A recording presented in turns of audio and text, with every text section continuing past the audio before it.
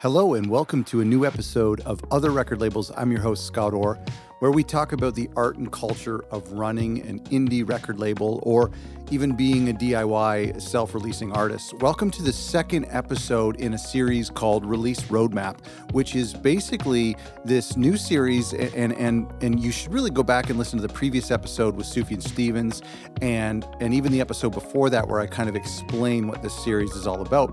But basically what we're doing is we're taking a specific album and we're talking with the team and the record label behind that album to expand and go behind the curtain and go behind the scenes to explore how they planned for this release, how they strategized, and how they dealt with obstacles such as the COVID-19 pandemic.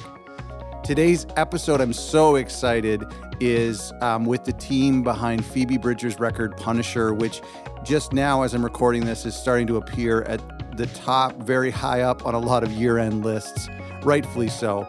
Last week's episode, and again, I want to encourage you to listen to that as well, is with Asthmatic Kitty, the record label and the team behind Sufjan Stevens and his latest record, The Ascension. So make sure you don't miss that. I want to say thank you so much to the team at Dead Oceans and at Secretly Group, Robbie Morris and Evan Weichart and Hannah Carlin, who joined me on today's episode, and we talk about the release strategy when they first heard the record, that incredible moment when some label people get to have an album to themselves that nobody else has heard, and planning out the whole process, working with Phoebe and some of the ideas that she came up with, and then of course dealing with the pandemic and how to release a record during the pandemic, which in my opinion, I think they did a fantastic job, all things considering. Our audience, the reason I do this episode is because our audience is built up of people who run indie record labels who work at indie record labels, or even people who are just independent musicians who self-release their music and model themselves after record labels. And so that's the whole goal of this show. I know we're going to have some new listeners for this episode, but that's the whole goal of this show.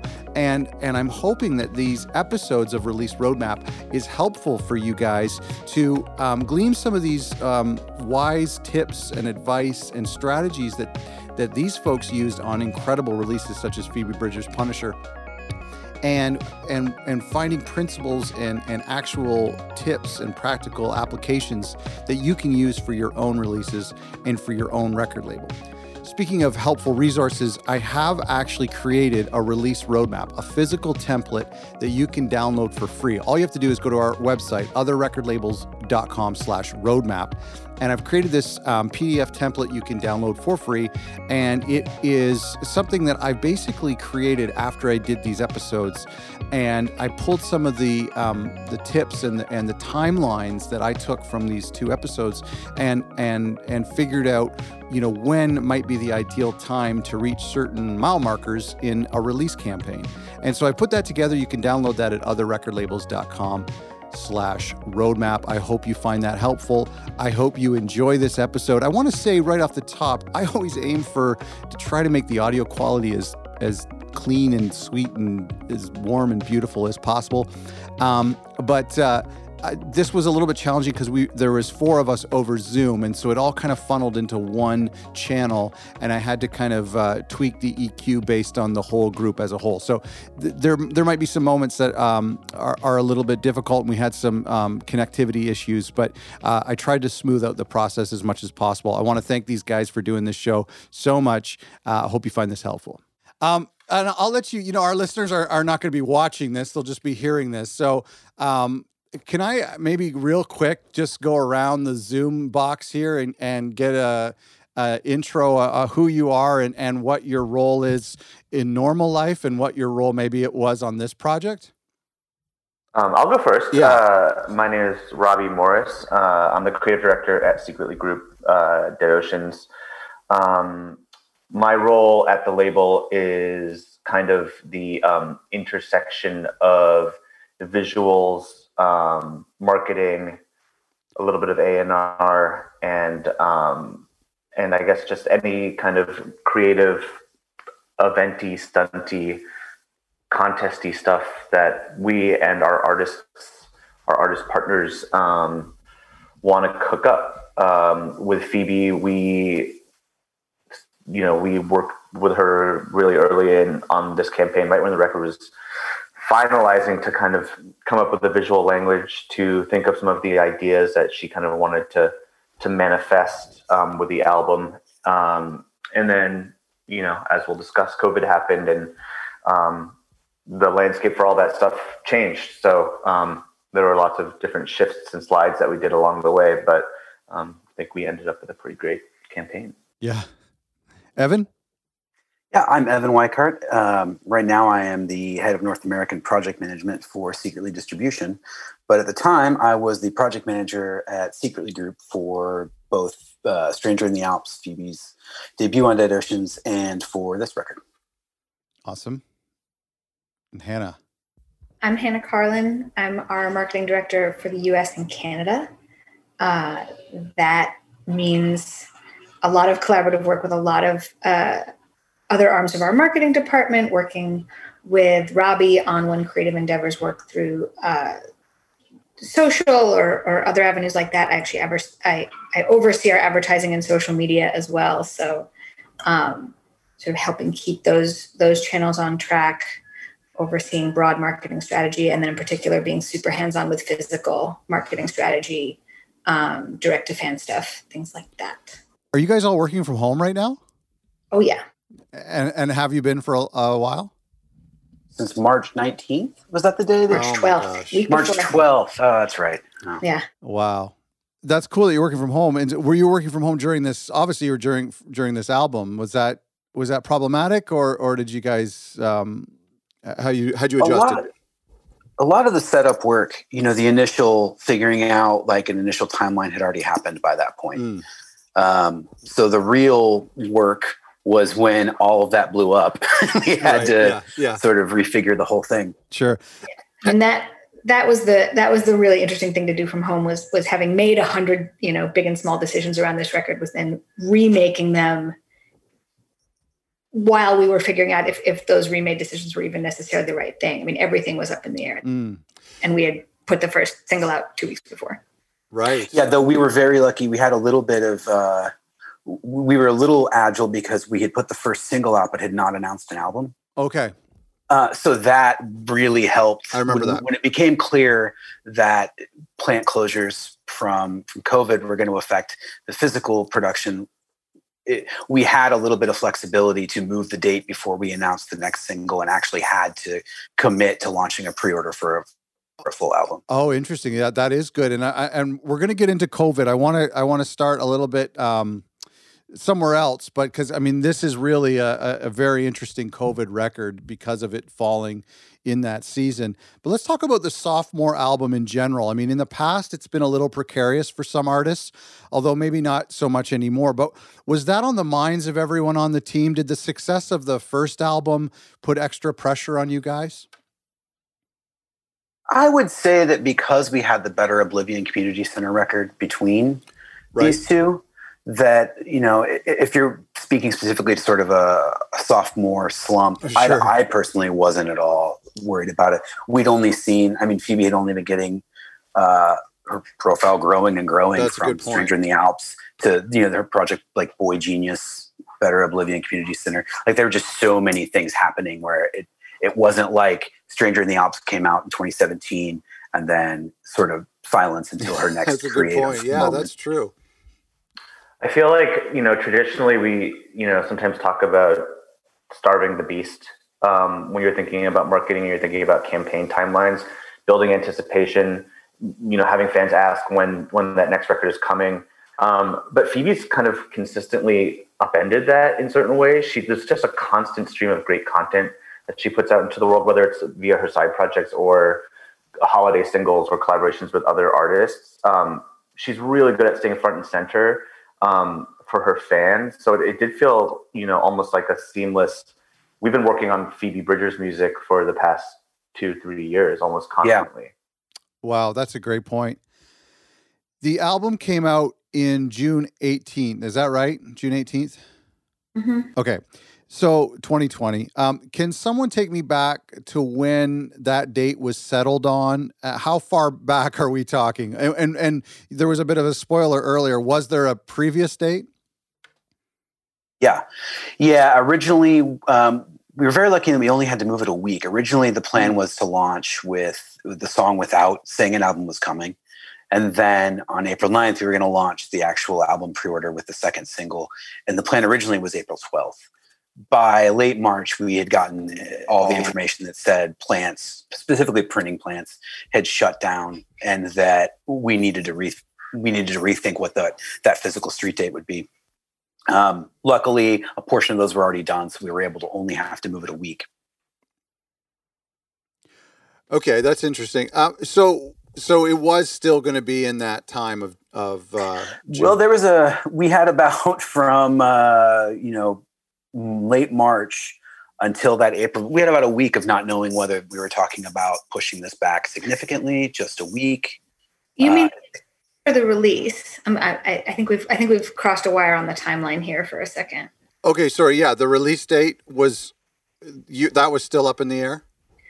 Yeah, I mean, at the time we knew we had to close. That we knew production was going to throw that up in the air. Right. We had about a week between when we were sure that the plants had shut down to when we were supposed to launch the second single. Okay. To find out when are we actually going to get print? When are we actually going to be able to put this out? So there was a week of uncertainty, but. There was at that time, we were talking back in March and between March and May, there was a lot of major artists who decided to delay the record. I think Haim did. I think the Killers did. I think Lady Gaga did. Like, were you thinking, let's just save this until we know the pandemic is over, which, spoiler alert, it didn't end, but you would have, just in case you could have gotten a tour or something. Was there thoughts? I think it got discussed because, and this was announced at the time, but Phoebe was supposed to be opening the 1975 tour, which was going to be April and May. So it definitely got discussed, but not contentiously that I recall, and not to the point that we ended up changing it much, frankly. Yeah, to my memory, I don't remember anything beyond the quick open question and then a very quick no, we're putting this record out. Okay. Well, June was probably a better time than, if you had a record coming out in early April, probably. I think that maybe the discussion would have been a little different. Was there something specific about June? I mean, do seasons ever, let's talk about outside of the pandemic, do seasons ever play a role in release day decision-making for you guys? I mean, anything abstract like that? I mean, I would think a spring release, I mean, it's almost like it's a new season. It's like a new year in a way. And it's a great way to make an album a candidate for a summer album for people. What kind of thought process goes into abstract thinking like that? Sometimes an artist has a feel. Sometimes a record has a feel, or an artist says, I think this is a this season record or a that season record. In the bygone days of normal touring plays a big factor.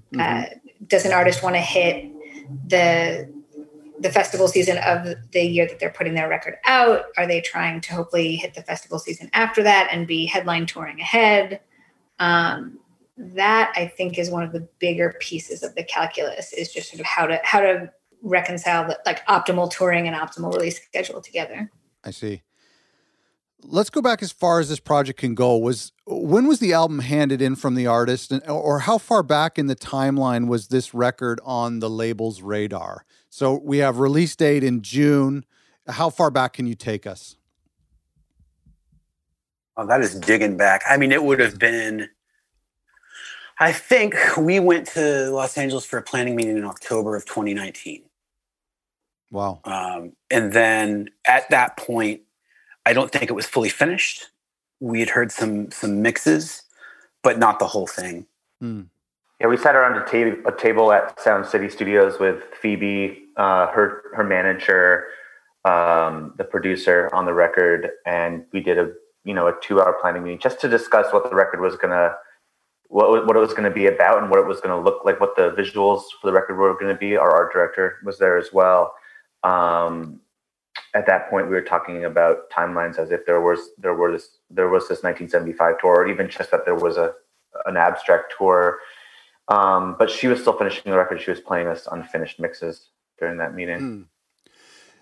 It's funny. I had gone back through the emails we sent just after the planning meeting where we threw out initial timeline, and what we ended up with wasn't that radically different than what we originally planned when we're talking about just album release date and pre-release track launches. There were lots of other moments in between that we couldn't have predicted at the time.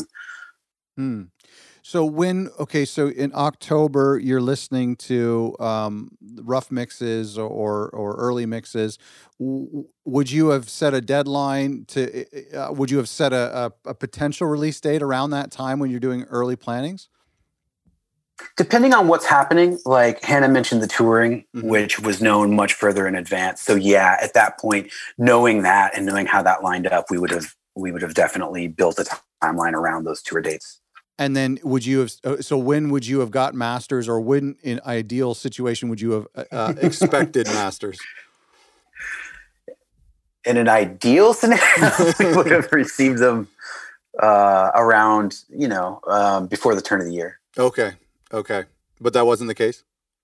I'm not actually sure the date we received the master. Okay. I'd have to go back and see, but I think we got it in maybe December, if I'm remembering correctly. And that's primarily because of pressing, right? I mean, that's really is that really what the longest lead time that you have to deal with? Yes and no. I mean, physical vinyl specifically is the longest thing that takes the longest to make, and turn times vary. Like now it's a little more insane than it has been in years previous. Yeah, I hear. But also there's a real reason to have like a finished master in hand as early as possible, because you're competing with a limited number of DSPs for the attention and trying to get those early marketing conversations to happen. Hannah and Robbie can speak to the specifics on that for sure. Yeah, I mean, I think there's the physical demands, and there's the deadlines, and there's wanting to, get everything right and leave room for mistakes and leave room for this, for this test to go wrong or for that thing to be adjusted. But there's also just the time is helpful to just wrap your head around a record and to spend time with the visuals before you pitch something, and to spend time with the story before you go tell someone about it. I mean, there is that sort of like, we can hit every mark in terms of like deadlines and milestones and deliveries, but more time is always better. More time to just sit with something, think about it, have a good idea, change your mind and decide on some better idea. That space, to me at least, is super important. I got to imagine something really special like the Kinfolk feature is something that would have benefited from having the masters in early. Is that true? No, I'm unsure how soon. I'm not quite sure how early the publicist on the record would have been sharing audio. Yeah. She would have had it, around the time we had, but there would have been a period of time where access to audio would have been very restricted, and then slowly opening up. Sure. It must feel nice to have a record that the whole world wants to hear on your iPod for a little while. There's that short little window when it's just yours. For the record, I never downloaded the audio and put it on my phone of this record during the that's right. stated embargo period. The Punisher skeleton. Let's talk about marketing for a second. That's a skeleton. I don't know if you maybe have an internal term for it, but it became this cheeky brand identity for the album. I don't know how much of that was strategic, but it had this incredible effect where it ties together all of the things that Phoebe did around the record, like the videos and the performances and merch. And I love how it played out. For me, it was funny, but it was also really effective. Was there anything behind that you can share? I think the skeleton, in an early conversation we had with Phoebe, she said, maybe half, with a half smile, the skeleton suit is the outfit I feel the most comfortable wearing. And if, in a way, we took that to kind of be emblematic of the kind of music she makes and the way she expresses herself in general. Phoebe is, both very, she's both expresses a lot of vulnerability and emotion in her music, and kind of being able to see someone's insides, but also there's a bit of a wink as well. There's a bit of humor. Yeah. There's a bit of artifice involved in it. So we knew the skeleton suit was going to be a part of the story. We were pretty sure it was going to end up on the front of the cover, but we did go through various versions that didn't feature it. The world that the skeleton suit inhabits was definitely always a part of the kind of visual identity. But the fact that she started wearing it in everything she did was, kind of a welcome surprise. It wasn't strategic, at least on our end, as like this is your brand, keep on repeating it. She just did it, and it worked pretty brilliantly, I thought. Yeah, it does this thing where there's this familiarity without ruining it by talking about it too much. But there's this thing where when you see, and this will happen in years from now, where you see different things on YouTube or different performances, you can really tie them to the Punisher era because of what she's wearing. And I don't know, I kind of appreciate that. Well, I think that showed through with the contest you all put together, the Garden Song video contest of all the fan generated videos. Yeah, so much came from the skeleton suit and those early visual markers.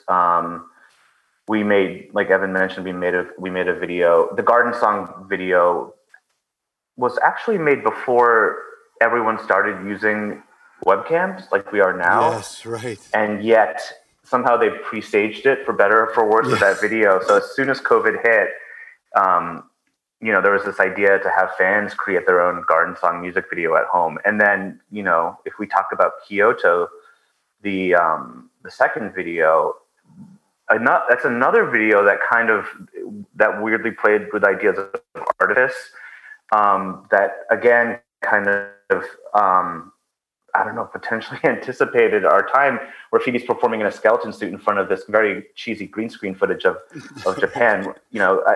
I think it's also worth talking about why she had to perform in front of green screen imagery. Yeah, the secret behind that video was that it was going to be this very kind of blatantly artificial looking video with a green screen, and then the big reveal at the end of the video was going to be that Phoebe was actually in Kyoto. She was supposed to be in Kyoto doing some shows with the National, I think in March, right, Evan? And so the idea was we were going to grab some really high quality, beautiful footage of Phoebe in Kyoto and have that be the reveal. That didn't happen, obviously. So she kind of quickly took all that green screen stuff and put herself in Japan in an extremely artificial way. Again, and with the skeleton suit, it showed up again in that video. So it kind of kept on telling that narrative.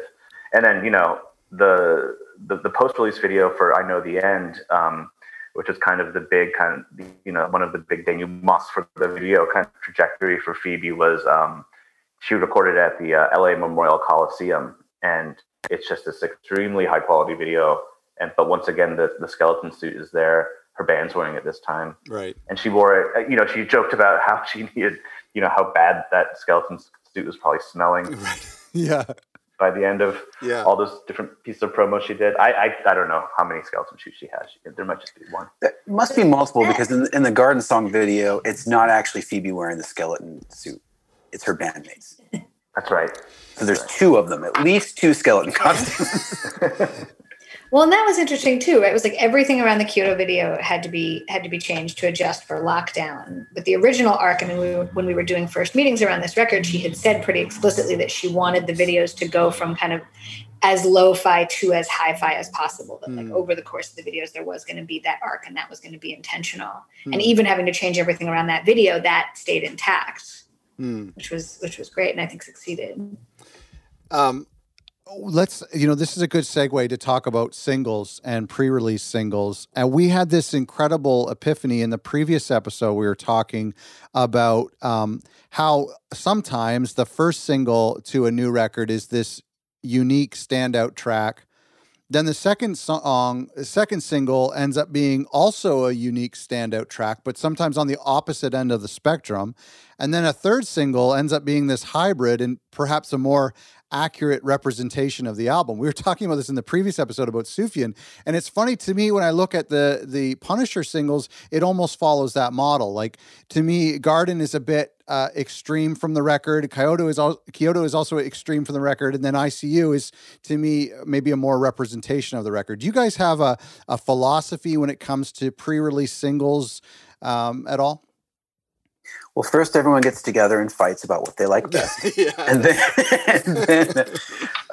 then we sit out and we map it out. Single choice changes so much from record to record. In a case like this, a lot of that single choice in order was informed by feedback we had from US radio, UK radio specifically, and then feedback from digital. So the idea being these singles would come out in a way that allowed everybody to have the runway to do the job they needed to do in each of those spheres without there being too much direct competition.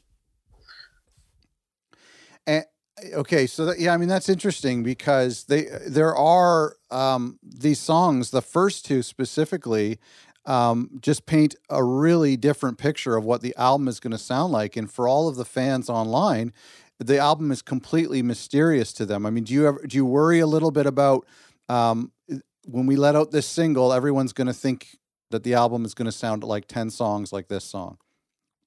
Oh, sure. I mean, that comes up a lot, with this record specifically, though, we had a few pre-release singles to sort of like run the gamut of what this record sounded like. So I don't think there was any major concern that with the early single plot, we were going to like pigeonhole the record into like one type of thing, if that answers your question. Well, and I forgot to mention that the Garden Song, you had mentioned this earlier, the Garden Song was actually not part of the album campaign originally from us, the fans' perspective. Yes. Now I'd have to go back and remember this. Hannah, Robbie, maybe you remember, we may have held part of the thinking of holding the album announced for the second single might have had to do with lining up tour announcements.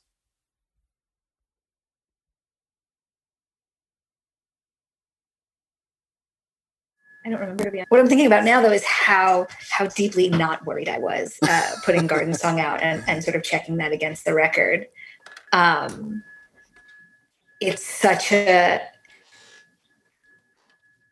so much of what makes this record so good, I think, is that it really, really, like, I'm gonna kind of use a $2 word, but like it so embodies the moods that it's articulating. It feels, Garden Song has so much of that in it, just like the fuzziness and the sort of the out of bodiness and the way that the vocals are still super like crisp and intimate inside of that. Like that song in particular feels like it shows people how just like alive this record is, and how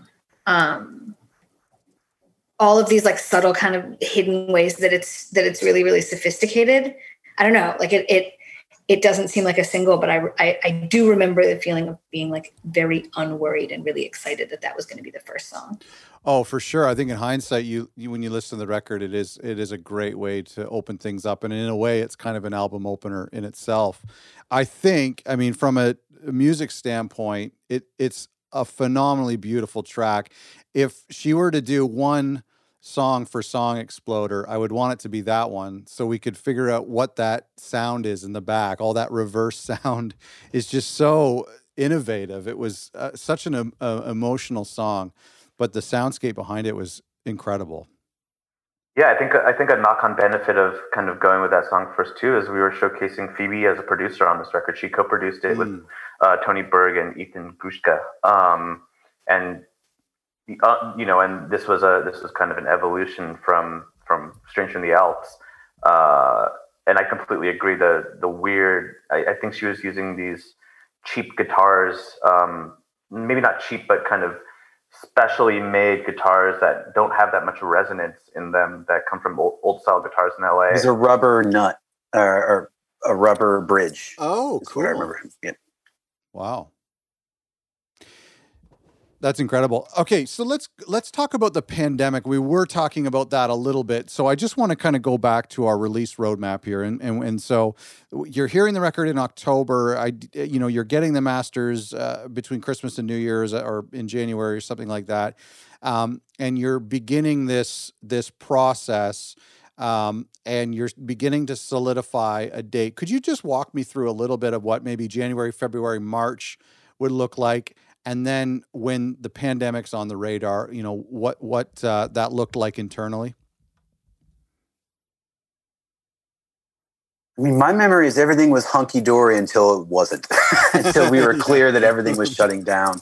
And, you know, the decisions we had to make around moving things, there wasn't a lot of time to like sit and, you know, talk through everything and figure out, well, what would be best here? That period was such a time of reacting and just trying to read tea leaves and figure out like what's going to happen, you know, what tours are going to happen, what tours aren't going to happen. You know, because I remember the feeling even in March as things closed down, and maybe in the back of our heads, we all knew that this wasn't going to be over by the summer, but people still kept their October dates on the books for a good long while until it was clear that this was not going to happen. So there wasn't, it's not like there was a lot to get out in front of and sort of, you know, plan or strategize around. It was very much like week to week, what is going on? Do we change course? Do we stay the course? And to me, that's how I sort of felt like all of those decisions were made during the pandemic period. Maybe Anna or Robbie, you feel differently?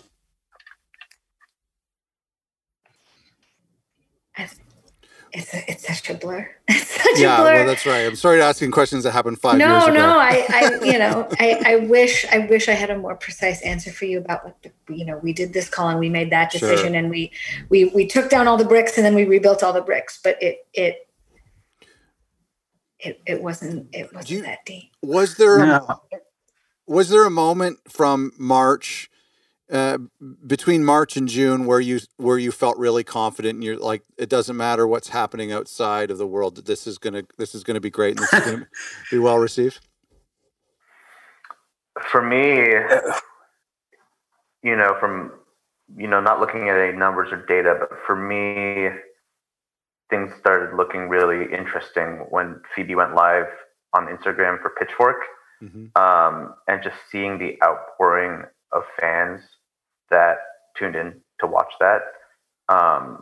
We were talking about it earlier. It's kind of incredible that, you know, she started that video by kind of adjusting her phone and being like, I've never done this before. Am I doing this right? Right. She played, I don't know, 4 or 5 songs into her iPhone or her smartphone microphone. And just watching those comments just go completely berserk. He's like, okay, people are listening. People, you know, you don't have a show, you don't have an event to bring people out to, but man, people are tuning and they want to see Phoebe. And it was, for me, that was really, really impactful. Yeah, I think again, having Garden Song out first, I mean, the reaction to that song was really big. It was a very early, you know, YouTube premieres had just started as a thing. They sort of like live first watches. The reaction to that had been really strong. And like, I mean, you know, again, not to sound cheesy, but like the record was really good. And the decision to stick to a spring release was really uncontroversial. I think across the board, there wasn't that much worry. There was a lot of belief in this record and how it was going to be received, even with 1,000 unknowns. Yeah. And to that, you know, Phoebe was really proactive when this was going on very early, came up with that idea to do the world tour, where she was going to film all these performances, like one in her bathroom, one in her kitchen, and did a really funny like tour poster for it.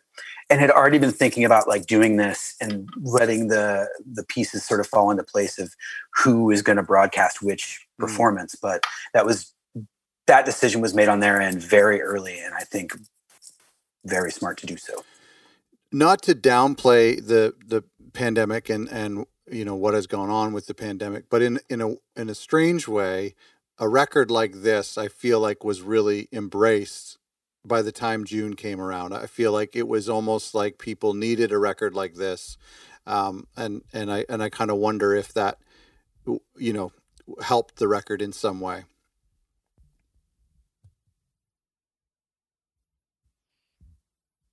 I'm not quite sure. I mean, there's definitely parts of the record. Garden Song video is probably the biggest example, but there are definitely parts of this record that seem really prophetic. That seem like they're built for this weird period of isolation, but an isolation that we're kind of all in together. Right. Yes. It's weird.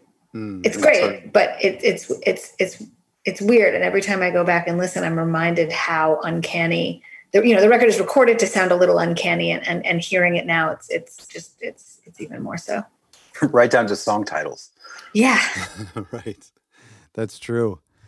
Robbie, you talked a little bit about how there's this, seriousnness to the music and to what Phoebe does, but with a little bit of a wink. I want to ask you about, from a promotion standpoint, I brought up earlier the Kinfolk magazine, which is, to me, is something really sophisticated, and it surprised me because it carries a lot of weight, an article like that. But then, you counter that with some of the late night TV performances that are, or the Pitchfork thing shot on your phone, where there's that balance. How did you plan on balancing the different types of promo for this record? Phoebe is so great at rising to the occasion in situations like this. The first late night TV, I believe, was Jimmy Fallon. It was Phoebe Bridgers live from the laboratory, in which she was playing into a toy microphone and sitting in her bathtub. Right. It was great. And then I think for James Corden, she was in a race car wearing a helmet. Right.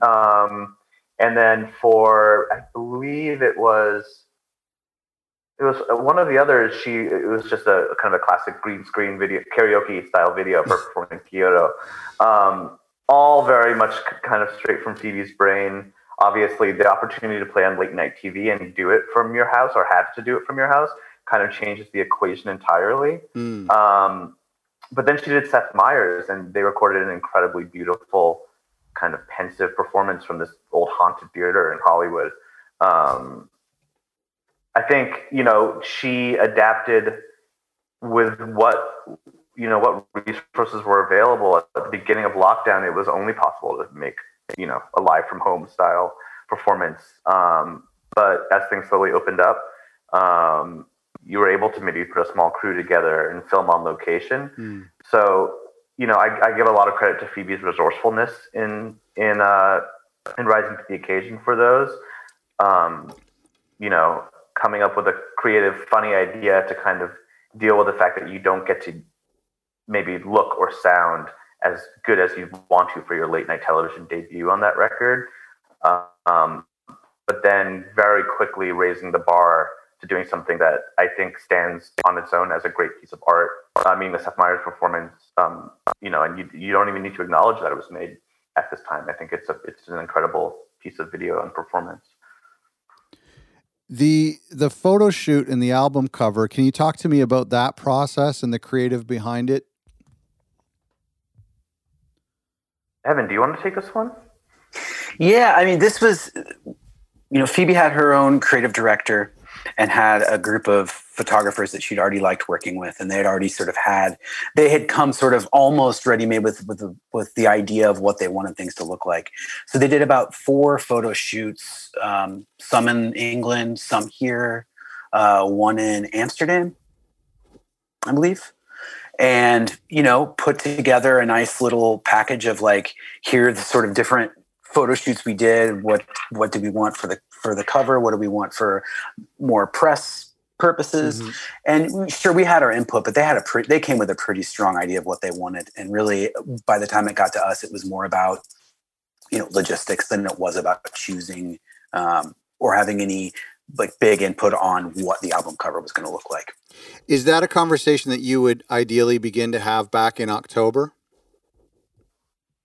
Yeah, we were talking about that before October. We were talking about what the videos were going to look like, what the photos were going to look like. That's, I think, when the skeleton suit kind of entered the conversation. We try to do that stuff really, really early these days. Actually, before we even start talking about photos and artwork, we encourage our artists to put mood boards together for us. Oh, cool. Not just helpful for making videos and making art or sending to a photographer, but just helpful for us internally when we think about how we're going to talk about the record and how we're going to market it. Yeah, and things like photos and videos, take more and more time to make sure are set up right. I mean, there's legal considerations you have to think about, and just having all those ducks in a row can take longer and longer, it seems, every year. We had some issues with the location potentially on one of the Phoebe photo shoots. Oh, I've been dancing around it, but that's why I kicked it over to you. Yeah. That's interesting. I mean, that's something that you wouldn't really think of, but I mean, remember like years ago with that Vampire Weekend cover, it's probably something that people are a lot more worried about. Oh yeah, and especially, you know, somebody of Phoebe's profile, the last thing you want to be spending any time on an album campaign on is addressing an issue like that, either publicly or you know, behind the scenes legally. Yeah, no, you're right. And with that, so going back to the ideal rollout, when would that have ideally been settled on? This is the album cover. This is the aesthetic we're going with, knowing that the release date is in June. Yeah, I mean, same. You know, if all things, it's so hard to put an ideal date on this kind of thing because you know, every record is different, every campaign is different. And to my knowledge or to my memory of it, I don't think it's that we had photos or art ideas in necessarily late.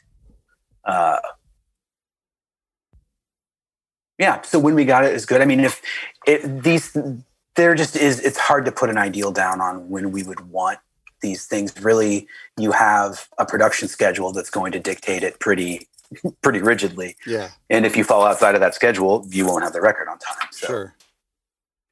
Yeah, too late is a lot easier to identify. Yeah, exactly. Than ideal or too early. That's a good point. There's too late, and then there's no, really, it's too late, and then there's actually no, seriously, it's too late now. The 3 layers of sure, late. Yeah. We talk a lot on this show about post-release strategy.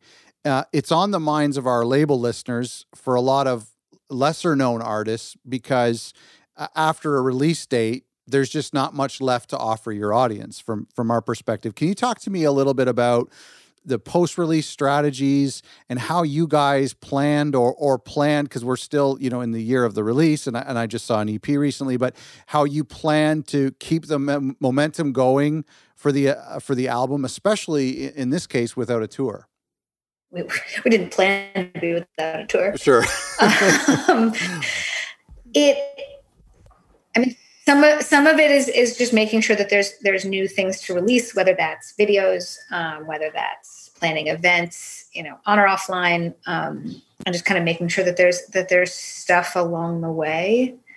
I mean, Robbie, I'd love to get your take on this, but I think the other thing, you know, for this campaign in particular and for Phoebe is that we knew from experience that Phoebe is going to stay really active.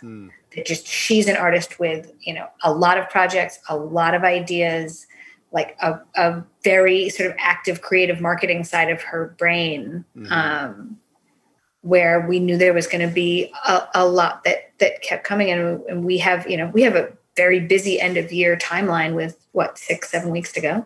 Wow. Yeah, I think you're absolutely right. It's like, you know, Scott, you mentioned, you know, maybe smaller labels or smaller bands, but, you know, Phoebe's been the beneficiary of having a lot of folks that want to work with her, the late night TV thing being an example. But because she kind of does have that side of her brain where she is, you know, kind of, again, pushing the quality of what she does forward, I think that kind of begets more those opportunities. Because those late night TV performances are so great, I think more and more outlets want a piece of that. So in a way, it's been a lot of luck and a lot of good fortune. But you know, you have to give a lot of credit to Phoebe and just kind of her, you know, maintaining such a high bar of excellence on everything. It's, you know, she doesn't take any promo opportunity lightly, especially right now. And I think, you know, we've been, you know, rewarded for that. I want to, before I let you go, I want to ask you some advice that you might have for indie labels who are planning their own releases. And that's really the makeup of our audience is, you know, perhaps some DIY artists, but a lot of indie labels who are, you know, challenged to get heard above the noise and to get a record from a band or discover a band and plan out a release. And I've worked on records that have I've had a year to release, and I've worked on records where I've had a week to release. And so I want to ask you about some advice, and I apologize to put you on the spot, but do any of you have anything that you can share from your perspective working on a record like Punisher and the other records you've worked on that you could share with some of our listeners? I think he's a good example of an artist, maybe going back to what we were talking about at the top of this, is, the kind of artist that can be prolific and really does take advantage of all the tools that are out there for artists right now. Social media is massive, and she's the master of it. You don't need to we didn't make a five-figure music video until way after the record was out. For this record, the videos for this record cost very little because they were made on webcams and green screens. I think, it's important that, Phoebe's a great example of an artist that kind of fires on all cylinders. She's pushing things through her social media as much as she is doing this great content. She takes advantage of all the different opportunities that come your way and all the different tools that are out there for artists right now. So yeah, I would just say, keep your art and keep your music in the spotlight and take advantage of everything that's out there to do so with. That's good. I'd say from the timeline and releasing records side of things, like just understanding that anytime you're building a record campaign or putting out a track, you're always going to be faced with competing interests from whether is this good for radio? Is this good for digital? And to sort of not worry too much about getting mired in that, knowing as long as you go in with a clear priority of what you want to do with a record, and following that is more important than really getting mired in, if we launch this at 9 a.m., is it better for these three people? Yeah, that's a great point. Yeah, and actually, I think to your question about post-release strategy too, I mean, that would be a piece of advice that I would want other people to spend time on. Don't show up to release day with the gaslight on. It's occurring to me thinking about this that actually one conversation we did have was about when to release I Know the End, which is such a massive, unbelievable song. And the fact that that's been something that fans have gotten to know, around release and after, true, I think was really smart in hindsight. It seemed not everybody was sold on holding a song that big back. And it absolutely was the right thing. So just in general, knowing, pre-release is short and post-release is forever. Nice. And keeping that in mind as kind of you're balancing everything. I like that. Takes discipline, but is worth doing. And I mean, really, as you're talking about that, I'm thinking about her first record, and I mean, I don't know the math, but probably most people discovered her after her first record was released, and it was just that word of mouth. And so you think of any of the work you did leading up to that release, it was great, but it was all the work after that really got so many fans. Do you guys feel anxious or nervous during release week or release day, or are things pretty much set in stone as they should be by then? Nah, you're locked into the tractor beam by that point. Yeah. If it was going to go wrong, it would have gone so wrong so much longer ago. At that point, yeah. At that point, you're locked in, right, guys? I mean, tell me if you disagree. Launch is way more stressful than that's true. Yes. Unless it's September 2017. Oh, Phoebe and Moses release week, where you find yourself on the roof. Evan's had some stress dreams around release days before, but that's only once. Well, thank you so much for doing this, guys. This is, it's such a fantastic record. Our listeners know that, and there's so much more to come from this record, especially as the year-end lists start coming out. So thank you so much for doing this, and thank you for sharing your wisdom and your experience with me and with our listeners. I really appreciate it. Thanks for having us. Thank you. And thank you all for listening. Thanks again to Robbie, Evan, and Hannah and for sharing their wisdom. I hope that you found this helpful. I hope that there's things that you can apply to your release strategies when you are running your label or self-releasing your own music, that there's some principles that you can take. Don't forget, go to our website, otherrecordlabels.com. There we have lots of free resources for indie artists and indie record labels, including our release roadmap template that you can download for free. Go to otherrecordlabels.com/roadmap. And listen, if you're listening to this episode, most likely you've heard the record Punisher from Phoebe Bridgers, and I praised it so much in this episode, and I'm being genuine. It is a phenomenal record. Make sure, if you haven't already, to go pick up a copy. You've got to hear it on vinyl. You've got to feel it on vinyl. And thanks for listening.